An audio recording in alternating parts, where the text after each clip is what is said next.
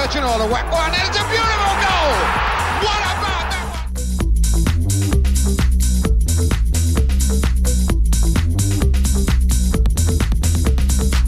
Stevie Claridge has given Leicester a place in the Premiership. Amazing. Leicester City.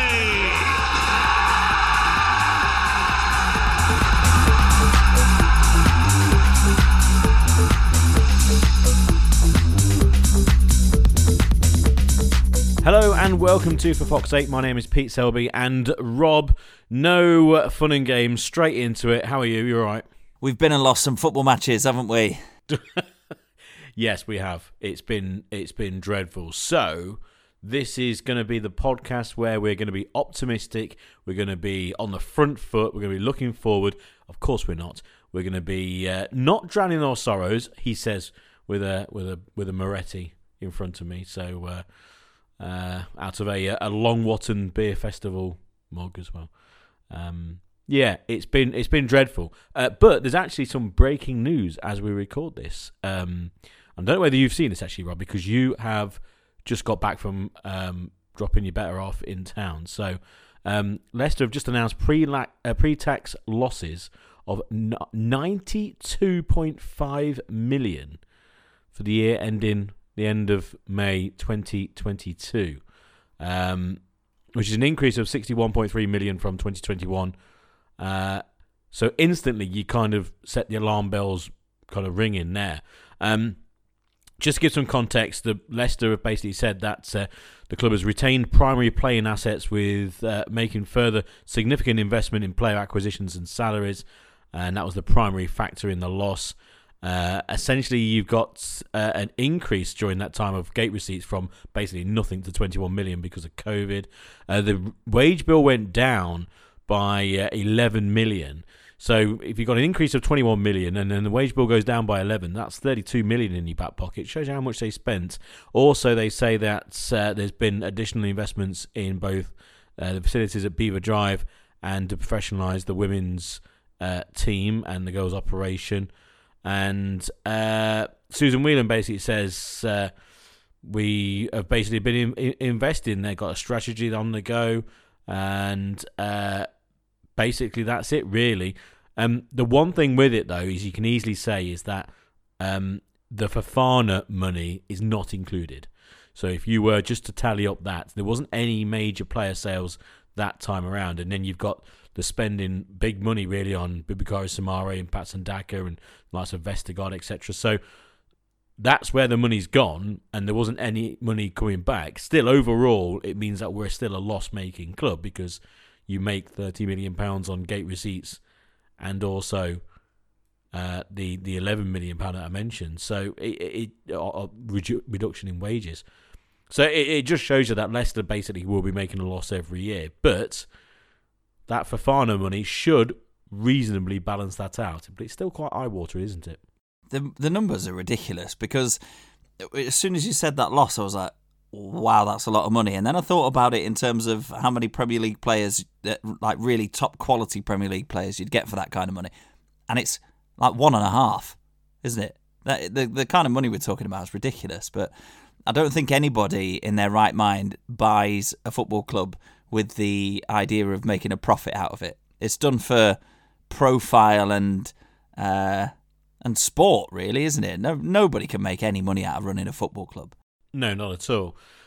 So there we go. We know that a lot of money was put back into the club, removing debts essentially, a couple of months ago or a few weeks back, which it seems that a number of clubs are doing the same. I noticed that Forest did something very similar. But, that's what we're about, and that's why they didn't splash the money essentially last summer. Obviously, they spent a bit in the January transfer window. They needed to. But hopefully, with the Fofana money that they will be included in the next round of statements of yearly budget, and then it should kind of half work itself out. But I don't put it this way. What I'm thinking is, I don't think it really makes any difference to what the plans are this summer, because there's going to be so many players leave. The wage bill is going to come right down. They're going to get money for certain players like, say, a Maddison or maybe one or two who go. So I don't think it really affects the plans for this summer, but it just shows you again that a club like Leicester, are they a selling club? Well, yes, there you go. There's your prime example of why they are. Because if they turn around and spend any money in the transfer window, and as you said, you need to spend a lot of money to get a half-decent player, and we haven't quite done that really in recent times, especially last summer, or the summer before. It just shows you, doesn't it? Then Leicester do need to kind of offload a player every year, and to basically keep going on a roughly even keel. It does, and it's something that the club, I think, have managed very well with the kind of marquee sale in most of the summer windows. You know, you think of the amount of money you get for players like Mahrez and Chilwell, etc., Fofana, the most recent of those. And by and large, they have reinvested the majority of that in the playing squad. And, you know, the recruitment, it's probably not as good as it was in the Nigel Pearson, Steve Walsh era. There's been a few misses fairly recently. But usually, as a club, and if we're looking in the sort of mid-term history of player sales and purchases, especially when you consider the amount of clear profit made on those players that we've sold for big money, then as a business, it does make sense. I can understand why it's frustrating, because, you know, we want to. Every club wants to keep their best players to see just how far they can go, how high up the league they can finish, if they can get into Europe or win cup competitions. But ultimately, Leicester are never going to have that global pull, that massive commercial arm that the big clubs have got. So they have to balance the books somehow, and it can't just keep coming from the rich owner paying off the debts. It's got to come from the management of your assets. I mean, in any other business, I know these are human beings we're talking about, but if we remove the human element, they are assets that are worth something to the business. And if your business needs to balance its books, and you've got this asset that you can sell for X million pounds, and it's a good deal for everybody, then unfortunately that's the situation we're in. I think what we would look at is, who are you getting? What are you doing with that money? Who are you getting in for that money? Because some of the recent signings, yes, okay, there have been some restraints, but some of the recent signings have been fairly underwhelming. And after maybe a couple of positive performances, people are thinking, "Oh, hang on, was this the right kind of move?" You've also got those players that are out in the cold, you know, like Vestergaard. God knows how much he's on, and players misfiring or not getting a sniff, like Daka. Samari doesn't look Premier League quality, and he's had a couple of years now to settle in. So fine, we're going to be a selling club, I understand that. If we can keep making profit from that to reinvest in the squad, fine. But we are at a point where the squad is going to be overhauled very soon, and the recruitment needs to be better. The money needs to be spent more wisely, doesn't it? Yeah, it does. It really does. You look at a club like, say, Brighton, and when they ship off a player to Chelsea, essentially, they basically buy anyone, don't they? If anyone from anyone in the world at the moment, but anyone who has pulled on the blue and white shirts of Brighton or a blue and white of Leicester, they'll buy. Notice, obviously, the goal at the weekend was a Chilwell cross for Fofana, but but at the moment, what they have is players who can then slot in. They kind of have not a scattergun approach, but you know where I'm coming from, that where they will buy a load of players for 4 to 5 million quid, for example, and then if they don't work out, they can be moved on or they can be kept in the system, and all of a sudden, if they come good, then they can go for mega money.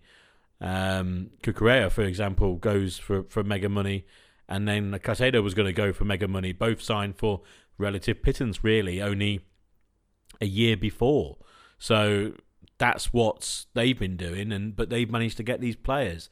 Their scouting setup is obviously a bit more wide range and hitting the target more than Leicester at the moment. But anyway, that's all to come. Really, I don't think It's about the players. We've been focusing on the players who haven't been performing. Maybe those who have been, say, brought into the club, like Samari we've mentioned in recent weeks, etc.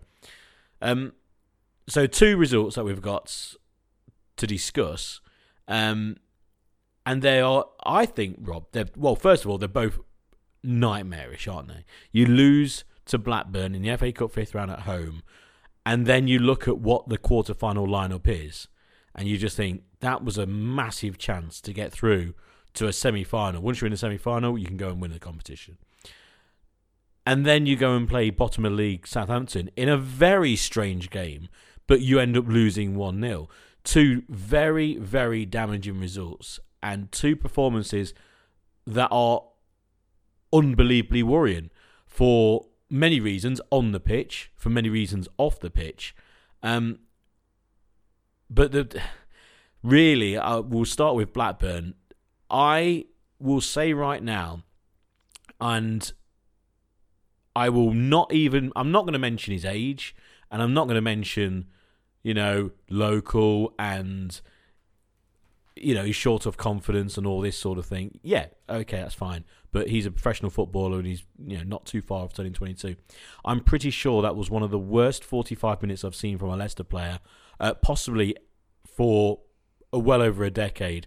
I remember Kevin Ellison was a particular favourite of mine, being basically the worst player I've ever seen. I think Luke Thomas's first half against Blackburn rivals anything that he did or Junior Lewis ever did. That was appalling. The guy is... I said at half-time at the King Power, first, I'm amazed he appeared for the second half. Absolutely staggered. More on that in a minute. But that was one of the worst first halves I've seen. The guy's gone. He doesn't need to be anywhere near the first team at the moment. Not being able to kick the ball straight, completely losing the ability to keep with a man, keep in line, forgot his position, weak in the tackle, completely frightened to do anything going forward or with the ball, passing sideways and backwards, which I know a lot of players did. And then at the end of the first half, again, just completely slicing the ball. And when he got subbed, there was cheers, etc. But that was terrible. There was so many players who were off, but I'm absolutely staggered he wasn't taken off at half time. That's a big claim. Worst Leicester performance in a decade, and you've reeled off probably from definitely from longer ago than a decade, but you've reeled off some of Leicester's low points really in terms of ability wise. I've got to say a player in particular that sticks in my mind as being not even being a footballer really. He looked like a bouncer. He looked like somebody that they just grabbed from hospitality security or something. Josh Lowe. I think he only played for the team because he was about 6'3", and then Leicester had no other way of getting up the pitch, so they used to just ping a diagonal out to him on the right wing, and he was scared of the ball. He was rubbish at everything else, wasn't he? He was even rubbish at heading, but he had a better chance than most because he was a bit taller. They were dark days. Yeah, Luke Thomas has struggled this season, hasn't he? He had his breakthrough during COVID when there was little other option than to put him in the team. If he's the best left back in the academy and you haven't got any left backs, you don't really have a choice but to put him in the team. Football was different during COVID. Obviously, you haven't got the pressure of the crowds, etc. But he looks very much lost at the moment in the first team. We've spoken about him before and said, look, let's keep him in. At the moment, you need to keep him in the squad as a backup option because then you got him and Christensen as the left backs and Castagna and Ricardo as the right backs, and that's in terms of numbers wise, that's sufficient-ish cover. Although our history with fullback injuries over the last couple of years isn't great, but then you look in the summer, and I'm sure we said this on the last podcast or the one before. You look to recruit a proper first team fullback, and you send him off on a season-long loan into the Championship, and that sink or swim moment, because if he doesn't have a good spell there and he can't handle it in the Championship, then there's no chance he's a Premier League footballer. He's become a Premier League footballer by proxy, really, because he was in the academy at a Premier League team like Leicester. He got that chance through the injuries, and then he did all right. He did fine. But a few years ago, especially when he first broke into the team, it was kind of like, oh yeah, young lad. Everyone's willing him to do well. We're a club, we were talking about being a selling club earlier, we're a club where we've got so much pride in our homegrown players. We've produced some excellent players through our academy over the years. And there's no doubt at all that the fans wanted him to do well. But we are a few years in now, and as you said, Pete, he's nearing 22. He's not a child anymore. He needs to stop looking like a child on a football pitch, and that's exactly what he looked like against championship opposition in midweek last week. Yeah, he did. And, he should be nowhere near the first team at his current state. Team's playing well. Maybe that covered for a lot of his performances before that. But, there's obviously a half-decent player in there somewhere, but it's way deep down. He needs to go on loan somewhere, but again, because of what you said regarding injuries. And Christensen is now injured in training, out for 4 weeks. So Castagna is going to have to play left back because there's no way that Thomas can play. And then Ricardo in at fullback, at right back, and hopefully he can stay fit. But the performance was an absolute shocker. It was dreadful. Full credit to Blackburn. They were good, but they were good as in they were solid. And then you had Dolan looked a useful player. And then it had the grit and determination of a Schmodics who bundled his way through some very weak tackles for what the eventual winner. But Leicester were just devoid of any idea. It was painfully slow in midfield. And the whole Samari debate, if he can't perform against Blackburn, he's not going to do it in the Premier League. They're no mugs, Blackburn, but they're no Premier League outfit at the current time. So that destroys that. Dewsbury Hall's distribution has gone to pot in recent performances and recent weeks. And no idea why Mendy didn't start. No idea why they didn't just go for their bang first team. Tete looked useful, but was criminally underpassed to, which is whether it's a word or not, but you know what I mean. He wasn't given the ball enough, and we couldn't put the ball in the back of the net. It was terrible. The defence was poor, but the one thing was, and this is a huge criticism of Rodgers and Rodgers' teams over the years at Leicester when it's gone wrong, is that there seems to be a plan A, and then there is no plan B at all. Plan B is maybe replace a few players for like, etc. But really, that might be too late or will make no impact. That's really been the case of Rodgers. Here we have a goalkeeper in Everson who was okay. I do blame him slightly for the second, or for chances, because end of the day, he shouldn't really be passing to the likes of Samari in that position, but Samari should have done an awful lot better. But anyway, you then got Amati and you've got Wout Vass alongside him, and we've seen them two play well together with Ward. But the way that they were playing with Thomas, who was almost you couldn't pass the ball to him. So Amati's trying to play out the back like Franz Beckenbauer. He's trying to play the way that they've been training, stay out wide from the goal kicks, play it short, etc. But it's Daniel Amati. We know what he's like. He can block, he can head, and he can tackle. But that's about it. Don't tell him to play this way. You've got to adapt to the team that you've got. So when it comes to defenders, get it forward. Get it forward either quicker or direct or pass to a blue shirt. Don't pass inside, Daniel, the way we've been working on in training, because Blackburn are going to figure this out. They're no mugs. But don't try and be that player. Don't try and be the player that you're not. Play to your strengths. One of the big things about, say, the O'Neill era was you play to your strengths. And that's not his strength. And what happened? It cost us a goal. And we're behind in the game. And then after that, it was just painful to watch. The second goal was sheer desire. Schmodics should have been tackled on a couple of occasions after you, Claude, from Ricardo, who I've seen a few reviews and a few comments about the game. When Leicester scored, Ricardo burst into life for all of 3 minutes, and then he was substituted because that was going to be the plan, and you can understand that, and I think the crowd certainly understood that because it was his game back.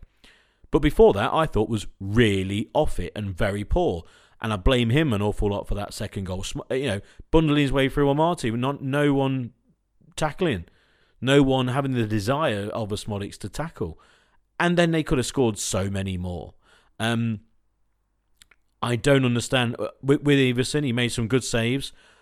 Again, another performance, and I think those people listening to this podcast who have seen Everson play, I can't understand why he's not playing in the first team. I just don't. I don't get it at all. And we'll come on to the goal against Southampton. I don't get it. Leicester then score. Iheanacho comes on and then instantly tries to do everything himself, which was wrong, but he was the impetus for getting back in the game. At least he cared. He showed that he cared. More on him in a bit. But it was awful. When Leicester scored, I thought they were going to win. I thought, right, here we go. I mean, at one point we had Daka, Vardy and Iheanacho on the pitch, but they just couldn't create anything. And it was a deserved win for the Blackburn, but what a way to bow out the FA Cup. If you draw Man City in the next round, then okay. But come on. Why Mendy wasn't playing, God knows. No idea from the start. The first team should have been okay. They should have been fine. But it just highlights what we've been saying in recent weeks over certain players. But with Rodgers, I blame him for the starting lineup. That is after timing. At the time beforehand, I was like, okay, this should be enough. Absolutely no idea. Answers on a postcard, please. Why changes were not made at half-time? What the hell was going on? How he allowed Thomas to go back out after half-time, I've got no idea. Now, I'm all for the description of, you lot have got us into this mess, now go and get us out of it, or you've got...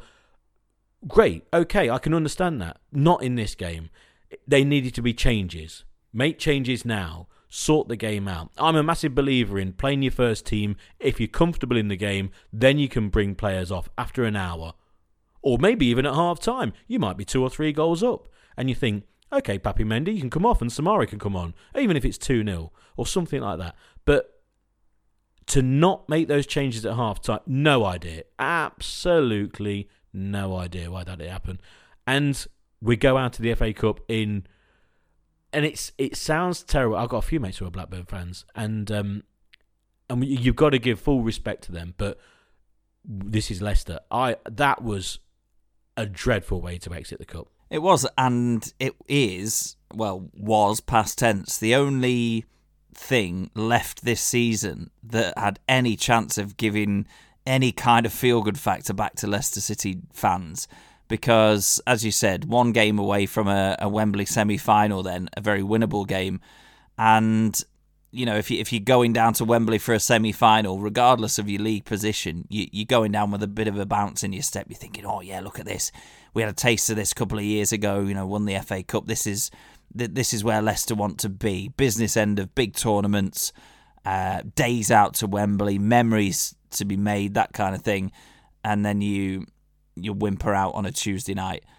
at home to a championship opponent, and that dream has gone, and now the only thing is surviving in the Premier League. I don't think that the FA Cup would have provided a distraction in terms of a negative one away from the task in hand. I think it would have given everybody a lift and would have given Leicester more opportunity to sort of, as I said, create that feel-good factor.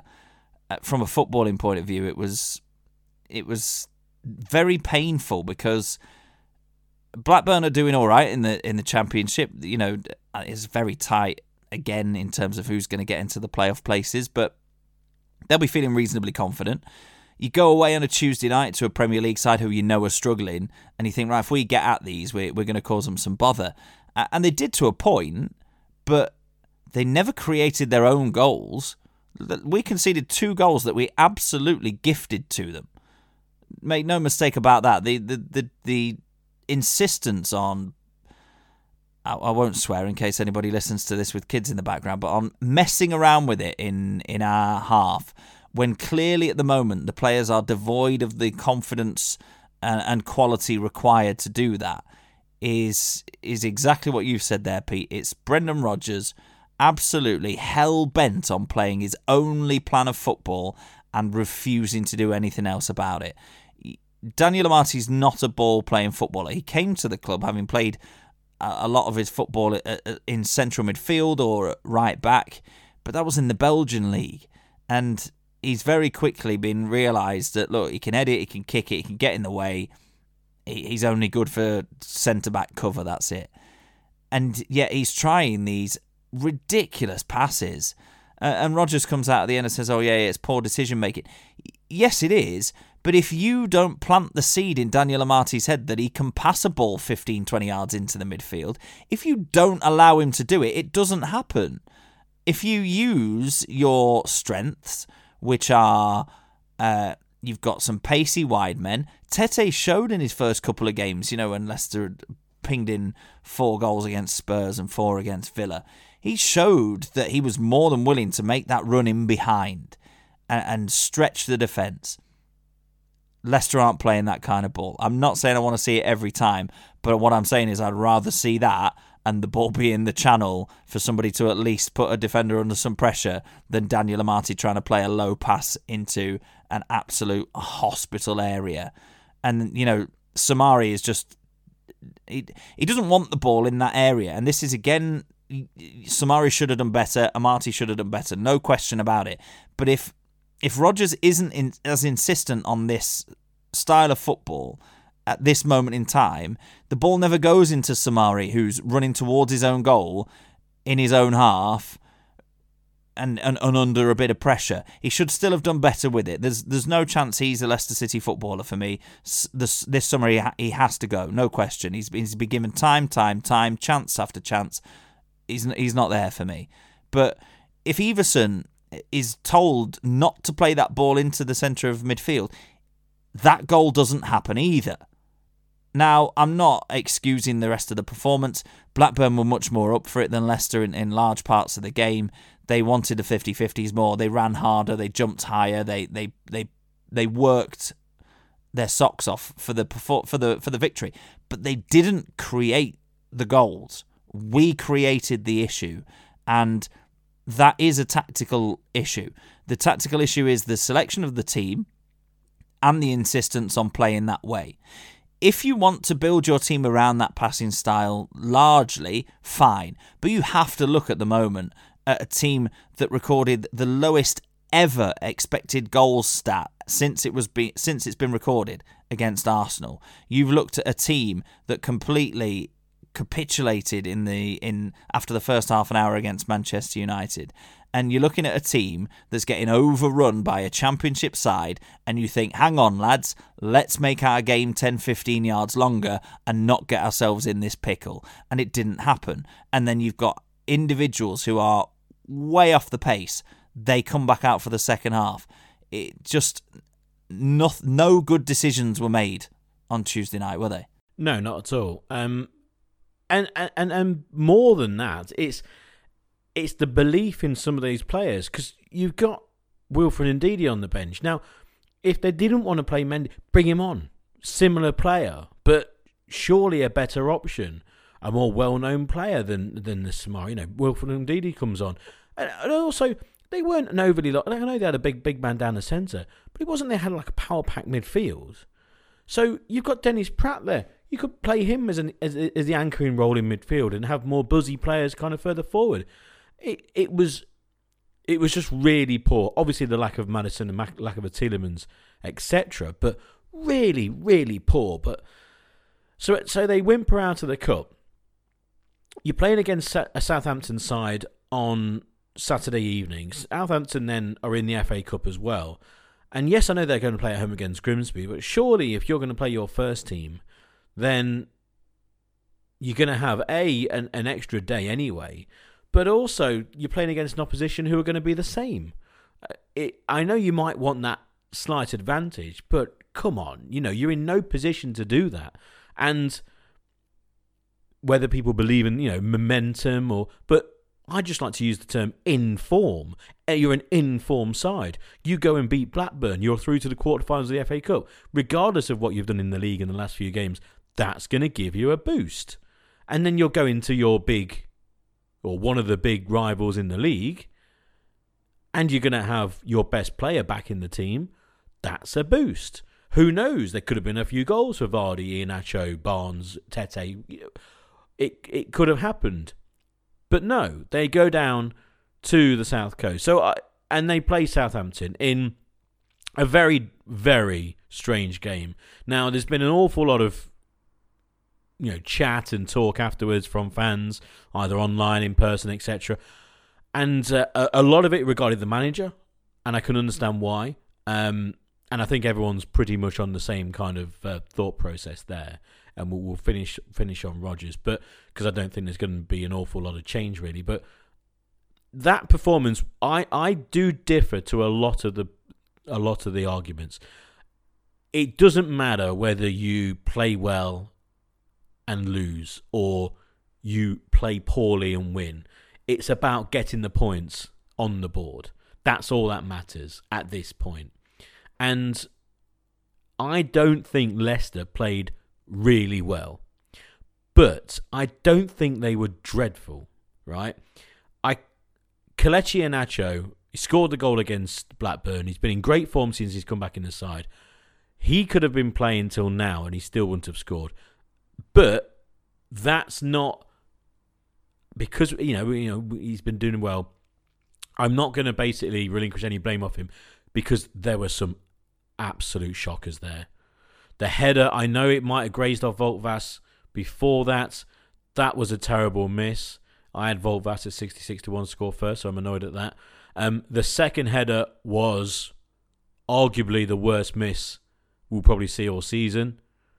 And then the third, the blaze over the top of the crossbar when you could have easily, got it on target for a start. I know we haven't had a shot on target for a couple of games, but that was poor and his confidence had completely gone. I agree with the decision to actually leave him on the field, but Maddison has come out in social media to reply to, it was actually Rob Tanner, who works for The Athletic, formerly of Leicester Mercury, his column about Leicester being bang in trouble, and he disagreed with a few things, saying, oh yeah, we played really well, just missed a load of chances. Again, you look at the replies to that, and there's so many fans going, I agree with you. I thought we actually were all right, but we still missed the chances, and we're still right down there and banging a relegation fight. It doesn't quite matter. So yeah, the overall result is shocking. But Southampton were awful, weren't they? They were awful. They had the penalty saved by Ward. Fair play, went the right way. Well struck penalty. It was that good height for a goalkeeper, but fair play to him. And then they had that 5 minutes afterwards, which Rodgers said in his post-match interviews after the game. They were on top for 5 or 6 minutes and they scored. I think it was a good goal. A well-worked goal. You have to question why Leicester got that high defence. Not too sure at all, especially with Southampton having runners from midfield, like an Alcaraz. And you've got to question the keeper again. Good finish, but he's on the edge of the area. The ball's travelled a long way before it's past the keeper, who's gone with his legs. I'm sorry, he's not a first-team goalkeeper. It's not a massive error, but I was with people who are not Leicester fans, and they all went, your keeper should have done better there. All of them, straight away. And I was like, yes, exactly. Alcaraz looks a bit of a decent player, actually, for Southampton. And the worst thing was I had to do commentary of highlights the next day, which was particularly galling, but there we go. So, yeah, I don't think Leicester were that poor, but it's ultimately about the result. Without Maddison, they're gone as a side, aren't they, really? He was the best player on that pitch by an absolute country mile. And without him, we're buggered. We really are. So we need to keep him fit. He's all for the cause. The reckon that Johnny Evans will be back. I would give him the armband. I'd give him the armband and say, look, mate, we all know let's be honest, we all know he's going to go. He's going to go at the end of the season. They're going to try and pin him down. If he stays, fantastic. But if he goes, which he's more likely to do, then okay, you can understand it. Give him the captain's armband because he's at least fighting for the cause. Try and build one or two partnerships on that pitch with players who are going to play. I'm thinking Tete and Ricardo, who should have been better again. Someone like Castagna helping out Barnes down the left. He's going to try and do that, and I can see that. But these are the players who are going to try and get us through this period now, because we are really, really in trouble. I like the fact that Maddison came out fighting against Rob Tanner. I don't think Rob Tanner is necessarily trying to be overly negative, but he's writing for a subscription website, and he's writing something that he needs people to read ultimately, and that they need people to read, and that everything that Rob Tanner says is factually correct, but the opinion that he builds is not one that's shared by James Maddison. I like the way that Maddison came out to defend the team at that point. It shows that there is still some fight in a dressing room that we've previously said on this podcast looks a bit quiet, looks a bit like it's lacking some characters. It misses Maddison absolutely for the way that he leads the team with the ball, but also he's clearly got that winning mentality, hasn't he? He's dealt with a few knockbacks over the last few years. He's come back from injury after injury, and arguably got better and better each time. And you've hit the nail on the head there. Leicester City are pretty much nailed on for relegation unless James Maddison starts most of the rest of the games between now and the end of the season, because ultimately I don't see any other forward-thinking player on the pitch. Certainly not one that can get a ball to anybody that's going to do any damage with it. So you can see where the pockets that he picked the ball up in against Southampton. He was turning players inside out, and some of his deliveries were excellent, and not more so than in the very last minute. Dewsbury Hall recycles the corner. Maddison, you're looking at him, you're thinking, deliver it, no, he checks back. Deliver it, no, he checks back again. You think he's overplaying this. He works the perfect amount of space to put in an unbelievable ball for Souttar to head onto the bar. And, no other player in our team's got that level of ability. And it's nice to see that he's not a player who knows that he's going in the summer and is downing tools. He doesn't just want to sort of cruise through to the summer and then get his move. And whether he's doing it for selfish reasons or not, I don't really care, as long as he is still fully committed to the cause while he's in the team. It's almost like some people have been putting up pictures of Vardy on social media over the last few days and said one last hurrah, one last story for him to write to keep Leicester in the Premier League. Unfortunately, it's not going to be Jamie Vardy that does that. It's going to be James Maddison, 100%, and it's a marked difference between the teams that start with Maddison in them and the teams that don't. He makes a massive difference. Defensively for the Southampton goal, it's an absolute disaster. They obviously paused it at certain points to check the offside with VAR and a few other bits like that, but my goodness me, Faes and Souttar, I'm looking at them and I'm thinking, what kind of position are you in there? Because the fullback's gone tight, fine. Faes, for me, is 5 or 10 yards too far over to the left-hand side. He's got absolutely no need to be there, because there's no chance that anybody's getting in that area behind the fullback, because the ball is pinned to the player who the fullback has gone tight to.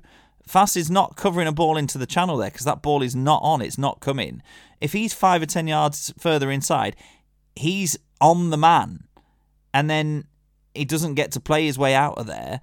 It doesn't find an unbelievable amount of space between Faes and Souttar. And then how many times over the last few weeks have we seen Souttar just to step behind the rest of the defence and in the insistence on playing that line, which is completely unnecessary. If your fullback's gone in tight to a ball on the halfway line, you know that the Southampton player has got no choice but to lay it back or lay it inside to keep the move going.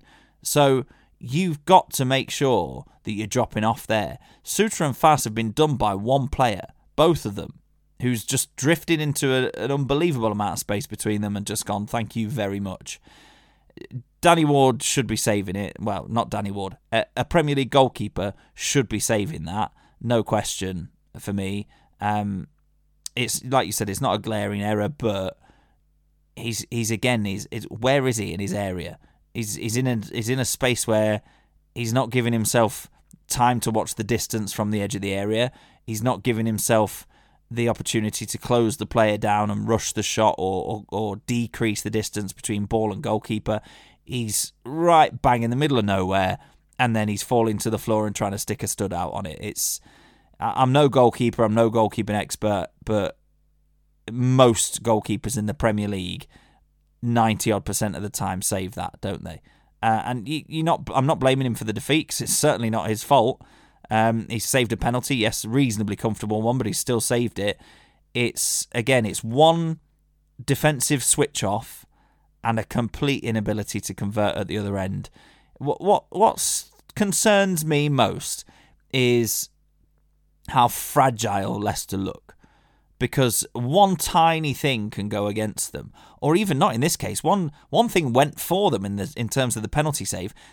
That spurred Southampton on more than it did Leicester, and that spurred on Southampton's best spell of the game. And then all of a sudden they find themselves 1-0 up. You cannot do what Rodgers has done and come out in the post-match press conference, and what Maddison has done on social media and said, if we keep playing like that, we'll be fine. No, you won't, because you played like that and you lost 1-0 to bottom of the Premier League. It doesn't, I completely agree with you, Pete. It does not matter how well you play. Southampton found a way to win that match 1-0 and Leicester City didn't. And that is what's going to keep you in the Premier League and what's not. The problem with the side for me is we've seen this team and the majority of the players who are still there over Rodgers' reign, because we'll kind of just touch on the manager now. We've seen these players over the years with Rodgers. They are not a bad side when they're playing well. And they've played well for the majority of the time that Rodgers has been here. That's fine. You don't beat Tottenham 4-1. You don't win away at Villa. You don't have those results in recent times without being a decent side. But they are, and you used the best word, fragile. Unbelievably fragile. That's why you need the certain players in the side who are going to give you that.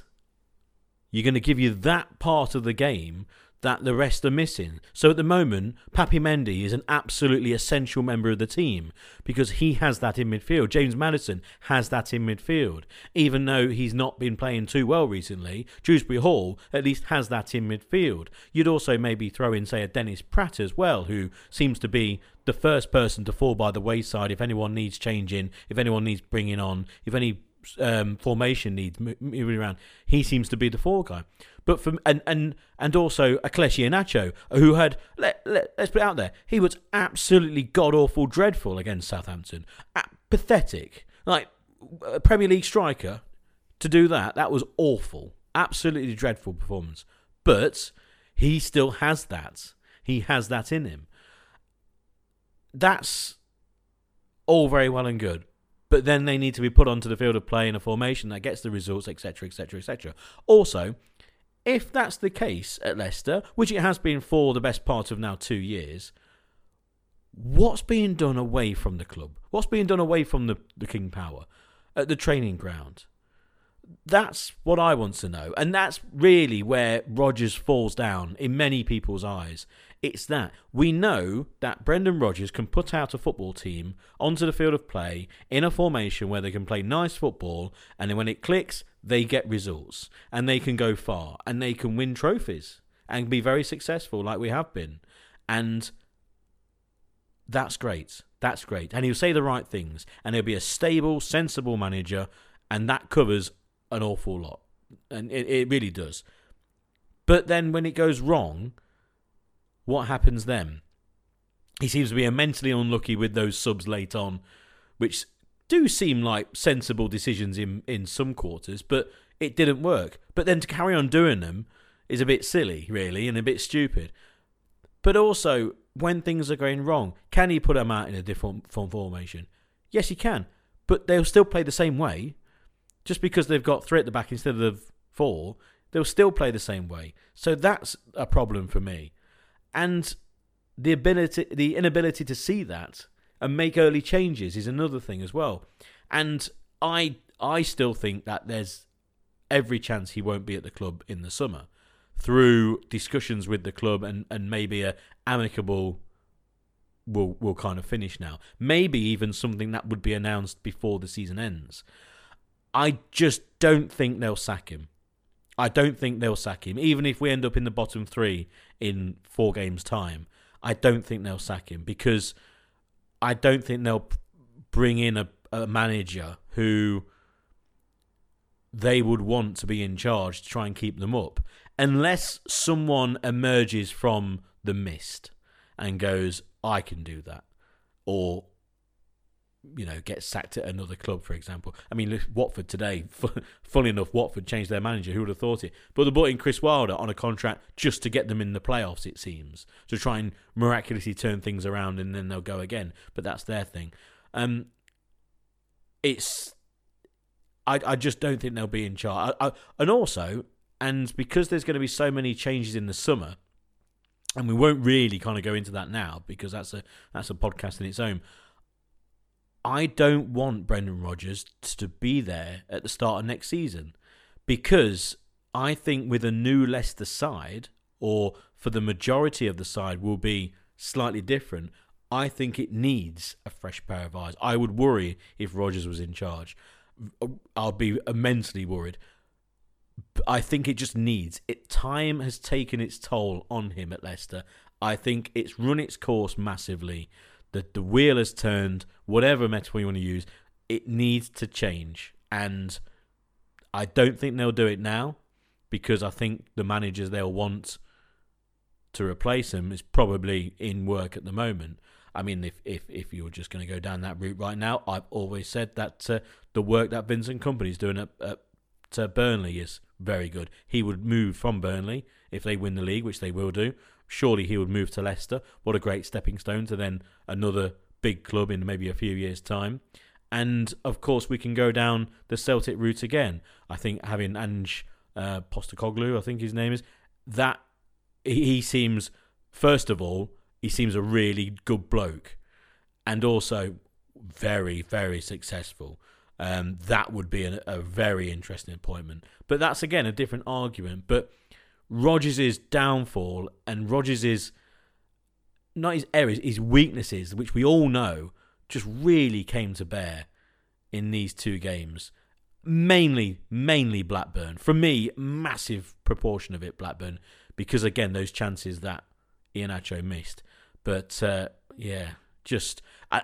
think now, looking at the amount of anti-Rodgers things, and a lot of them were disappointing as well. It wasn't just a personal attack and this and the other. It was more kind of, we know what faults you have, and unfortunately this was all too predictable. But I think now, on this latest downturn, I think there's more anti-Rodgers now than there were pro before, by a long way. And I think a lot of people would say, if they're offered a different manager in the summer and saying, thanks Rodgers, you've been really good, you've won the FA Cup, etc., it's been very successful, but time to go. Yeah, I think it is time to go, but not right at this moment. I totally agree. Leicester aren't a club, especially under this ownership, where they would sack somebody with a short-term plan. Mainly because it's quite an expensive thing to do, especially to sack a manager whose compensation package is reportedly fairly sizable. And, Leicester aren't a Watford that are going to keep chopping and changing their managers. They're not going to keep that managerial carousel going round and round and round. It doesn't fit with the way that the club's being run. We talked at the top of the podcast about the strategy, the financial sort of direction that it's going in, the business plan, everything like that. Having a manager in for what's left, 15 games, 13 games, something like that, it doesn't fit the vision of the club. It doesn't fit the club's strategy at all. A few months ago on the podcast, we were saying that there was still part of us that would consider enabling Brendan Rodgers to oversee the squad shake-up in the summer, with the kind of viewpoint that he, as the man that's worked with them for the last few years, would be best placed to understand the areas of weakness within the squad, both in terms of the players' abilities and their temperaments and their attitudes. I've come away from that, and I think the summer is the time to part ways. But it's got to be early doors, like you said, even possibly before the end of the season. Because, fair enough, last game of the season, give him a round of applause and say thanks a lot, because we have had some very good times. We've played some very nice football. We've won the FA Cup for the first time in our history. Nobody can take that away. But it doesn't need to end on a really sour note. I think it will be a mutual agreement. Even if it's not, the club statement will state that it is, and usually does these days, doesn't it? Unless you're Watford. But it's got to start early doors, because what you need is your new manager in place in plenty of time to work with the recruitment team, who obviously as a club they will identify their own targets. They'll have a big old database. Leicester's scouting team and head of recruitment and director of football and all that will all be working together regardless of whether the manager's going to be there or not. But the new manager's got to run his sort of eyes over the squad and see what he wants, what's going to fit his style of play. And ultimately, it will probably work out to be a little bit cheaper in the summer for Leicester to have a new manager than Brendan Rodgers, because the only way now that you are going to increase the sort of positivity around the club in terms of the playing staff and therefore the fans is by having a big old shake-up. And if Rodgers stays to oversee that, that's got to involve more players coming in and out. Whereas if Rodgers goes and a new manager comes in and changes the dynamic a little bit, much like Sean Dyche has done at Everton, as an example, and as somebody that was in our conversations when we were asked who would replace Rodgers. This is the problem with now. You sack him, where do you go? It'd be directionless unless, like you said, somebody who is in Leicester's long-term vision becomes available. But Dyche has gone in at Everton. He's done the classic Sean Dyche. He's banned snoods. He's got them doing the bleep test every day, all day, every day. He's playing 4-5-1, but he's motivated players to put in a collaborative effort to be able to get results. And yes, he's not won loads of games, but Everton aren't getting turned over anymore. I'm not saying Leicester are getting turned over as such, but if you get a manager in who's got very clear viewpoint, very clear standards, and can come in and stamp their authority straight away, you might see that some of the players that previously would have been part of the mass exodus you may see a way that they fit into this new manager's system, a way that they respond to this manager better than they've responded to Rodgers.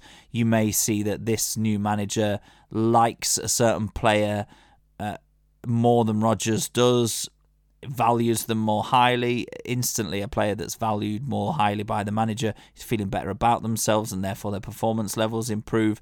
You would then possibly see that Leicester wouldn't have to spend as much money, because you're not going to kick everyone out, because you've kicked the manager out and you've got a new bloke in who is going to change things a bit with his style. So I think it is now an essential part of the shake-up for Leicester for next season onwards that there's somebody new at the helm in the summer. So the next game for Leicester is on Saturday at 3 against Chelsea, who are, at the time of recording, they're currently winning by 2-0 against Dortmund. So it's a return of Chilwell, return of Fofana. It's the return of Kante. It's going to be difficult against a side who have been struggling so much, but maybe just starting to click. But a game which you can get at Chelsea. I still don't quite rate the goalkeeper as highly as many. He can make an acrobatic save, but still. It's going to be a very difficult game, and it's going to be a game which I think is going to be quite low scoring. Is it a game where we need to win? It would be nice. But when you have Brentford, who are playing very well, but then Palace, Villa, Bournemouth, yes, you go Man City, you got Wolves at home, Leeds, Everton, Fulham. You don't really want to leave it to the Liverpool, Newcastle, and then at home against West Ham. But there's games there that Leicester can pick up points. And in a very strange way, I look at the game of the weekend and I can see Leicester picking up a point against a side, again, who will keep it fairly tight. I don't think you have an awful lot to worry about going forward. Of course, there's good players. But overall, I think it's a game which Leicester, if on form, can get something. There's only one area of the pitch which I really, really struggle with seeing Leicester getting anything, and that's in the middle of the park.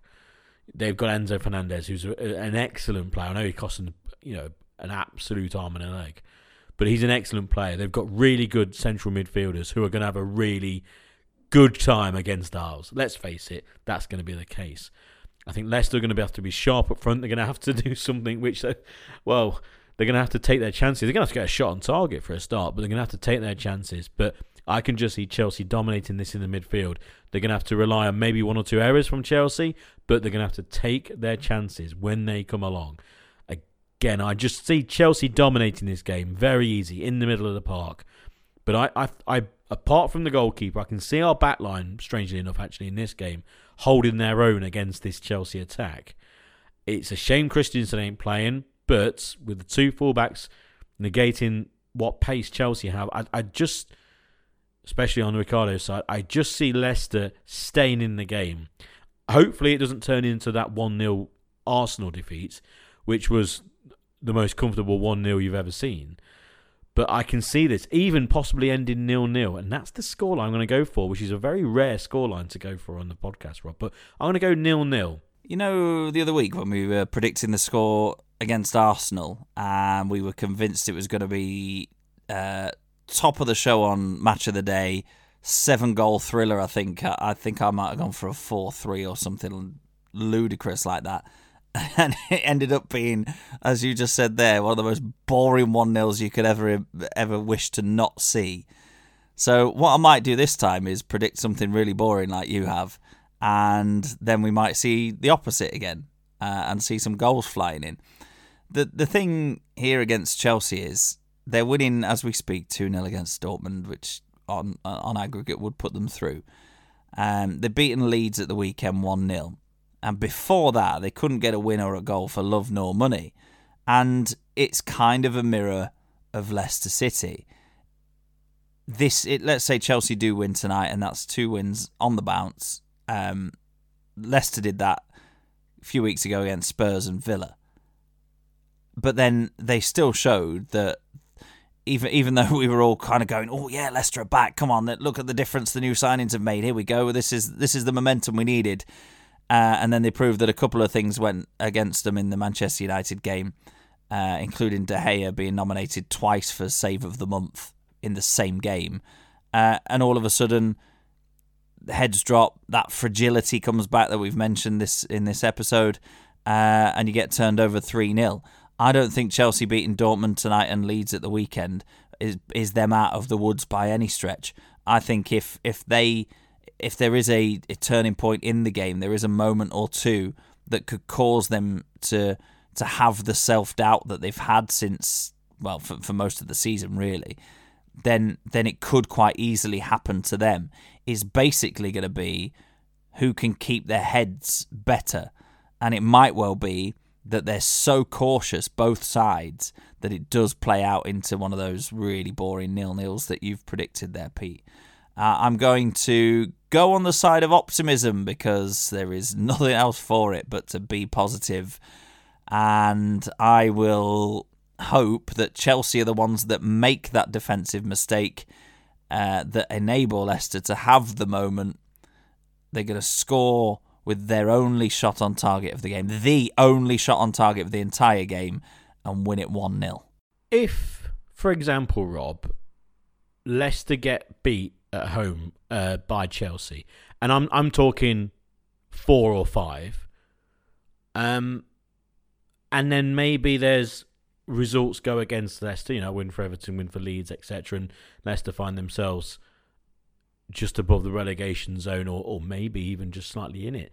Could you see anything happening at managerial level if they get beat? Let's just say they get turned over 5-0, and could you see anything happening? I've literally said about 5 or 10 minutes ago that I can't see Leicester being so short-sighted to sack a manager at this stage of the season without being able to get in the long-term replacement. But if, are we in an absolute disaster right now? No, but we could be in a few weeks' time, especially if we do get, like you say, get absolutely battered by Chelsea.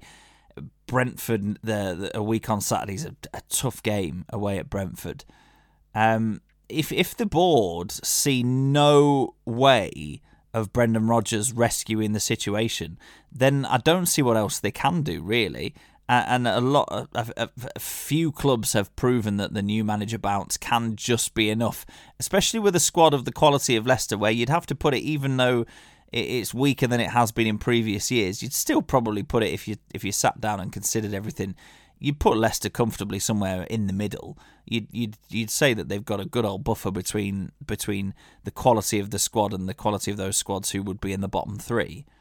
It may well be that if things continue to be, the results continue to be desperately bad, and there are a couple of hide-ins along the way, they might have no choice but to get rid of him. But it would have to be, it can't be a knee-jerk reaction, and I'm sure it won't be. They're very astute business people.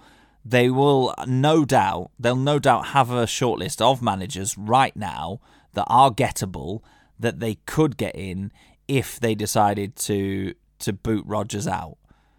It's a really, really tough call, because the financial implications of Leicester getting relegated are huge, especially when you look at the losses that they've posted that you mentioned earlier on.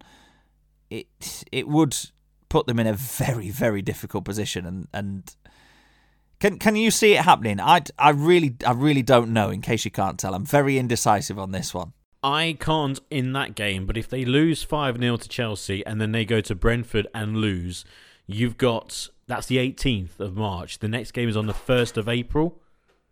And so on the 1st of April, that's a long time. You've got the international games. If you're going to do it, you're losing 5-0 to Chelsea, you lose away at Brentford 3-0, 2-0 and you're right in that zone, that's when the button will be pressed, if they're going to press it. That it'll either be pressed, or they'll turn around and say, no, Rodgers is here to the end of the season. They might even make an announcement to say, oh, well, actually, we're going to go in a different direction, but it will be at the start of next season. So, the players know exactly what's going on.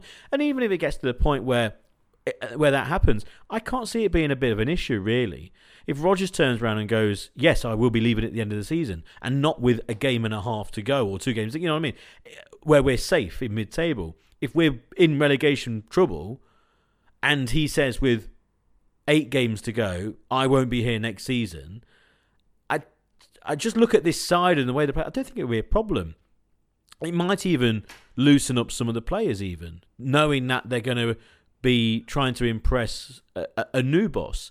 It might even make a few of them go, actually, yep, it might be the end for me. Let's keep Leicester in the league. Someone like a Maddison, who surely by now probably knows he wants to go, etc., but still playing his heart out for the club. And then if there's a decision made that he's actually going to go earlier than normal, then at the end of the season, then at least everyone knows. So that could be the case. I know it's a slightly strange position to be in, but I can see it being done if they lose heavily against Chelsea and lose against Brentford, but not beforehand. But the one good bit of news this week, and we're going to finish on a very good bit of news, actually, and that's the fantasy football, Rob.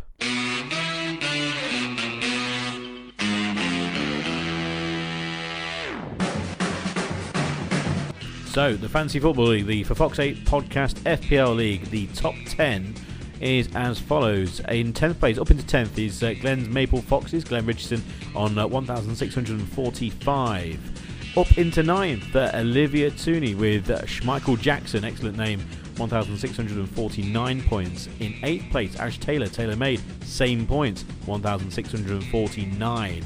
Keep that number in mind, because down into 7th, it's Joe Healy, Vardy Annuals, the same points. Down into 6th place, Paul Towers, FC Bobby Dazzlers, the same points. And now the top 5, Emmanuel Naroka with TBGFC, 1,653 points. Up into 4th, it's Aman Gulati with Team Dalek, 1,662. Top 3 are as follows: Liam Squires, Glasgow Celtic with 1,671, 3 points further higher in the league than him. And down into 2nd place, Jack Carr, Emerson Blues, 1,674, and leading by 1 point is Adam Wise, back of the netto on 1,675 points. Well done to Adam, he's top of the league.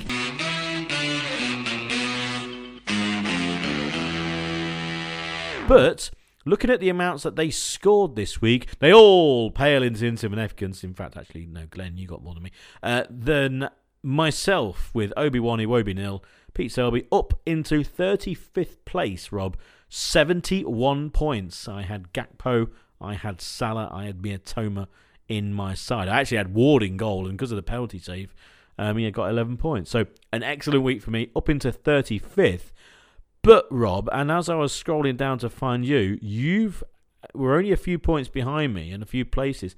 You've had a dreadful old week. You can't contain yourself, can you? You cannot. This is a podcast, not a vlog or anything else like that. And everybody listening could hear how much you were smiling when you introed this FPL section of the podcast. I've not had a disastrous week for quite a long time, which was why I managed to creep up towards catching you. I saw a mate at the weekend who was like, "Oh yeah, I'm chilling. I'm going to win our Friends League, no bother." And I was like, "Have you looked in the last few weeks?" He was like, "No," because I was like over 100 points ahead. And I was like, "I've been chipping away at it. I've been a good 15, 20 above average most weeks, closing the gap. And then I've hit a 27 this week. Nobody did anything good for me apart from Ivan Toney, who, looking at it on the app, is owned by a third of the players in the game. And, I had De Gea on -1. I thought United would turn Liverpool over. How very, very wrong I was. So I captained Rashford. De Bruyne and Haaland didn't really do anything. Arsenal were typically Arsenal. I've had a bad week, but you know what? There's still a long way to go yet, and I don't think you can quite see me right over your shoulder, but I'm still there in the distance. I'm kind of you're into the next corner on the F1 track as I'm just coming round the previous one, so you're aware that I'm still there. Yeah, it's a really actually interesting couple of weeks.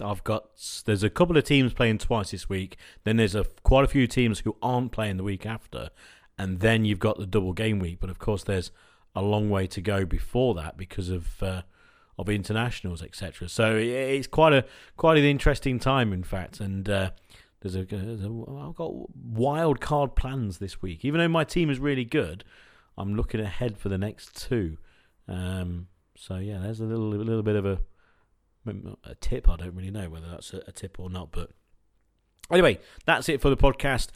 Doom and gloom around the King Power. It doesn't matter whether you're a Rodgers in or Rodgers out. That's not really the thing. It's just we've got this team and we know that they can play well, but they were. I mean, quite frankly, what was Iheanacho doing on Saturday? No idea, but bowing out the cup in terrible style against Blackburn, who are now playing Sheffield United in the next round. Just imagine, I know Sheffield United playing very well and looking like they're pretty good for promotion. They've got some big games coming up in the league, but if I offered you a high-flying championship side in the quarterfinal of the FA Cup, you would have taken it. And you never know with the draw; it could have been Grimsby. I'm still not entirely sure how they beat Southampton, but there you go. That's it for the podcast. Fingers crossed, Rob, that we get something across against Chelsea, but we shall see. Put it this way, I'll take a 0-0 right now.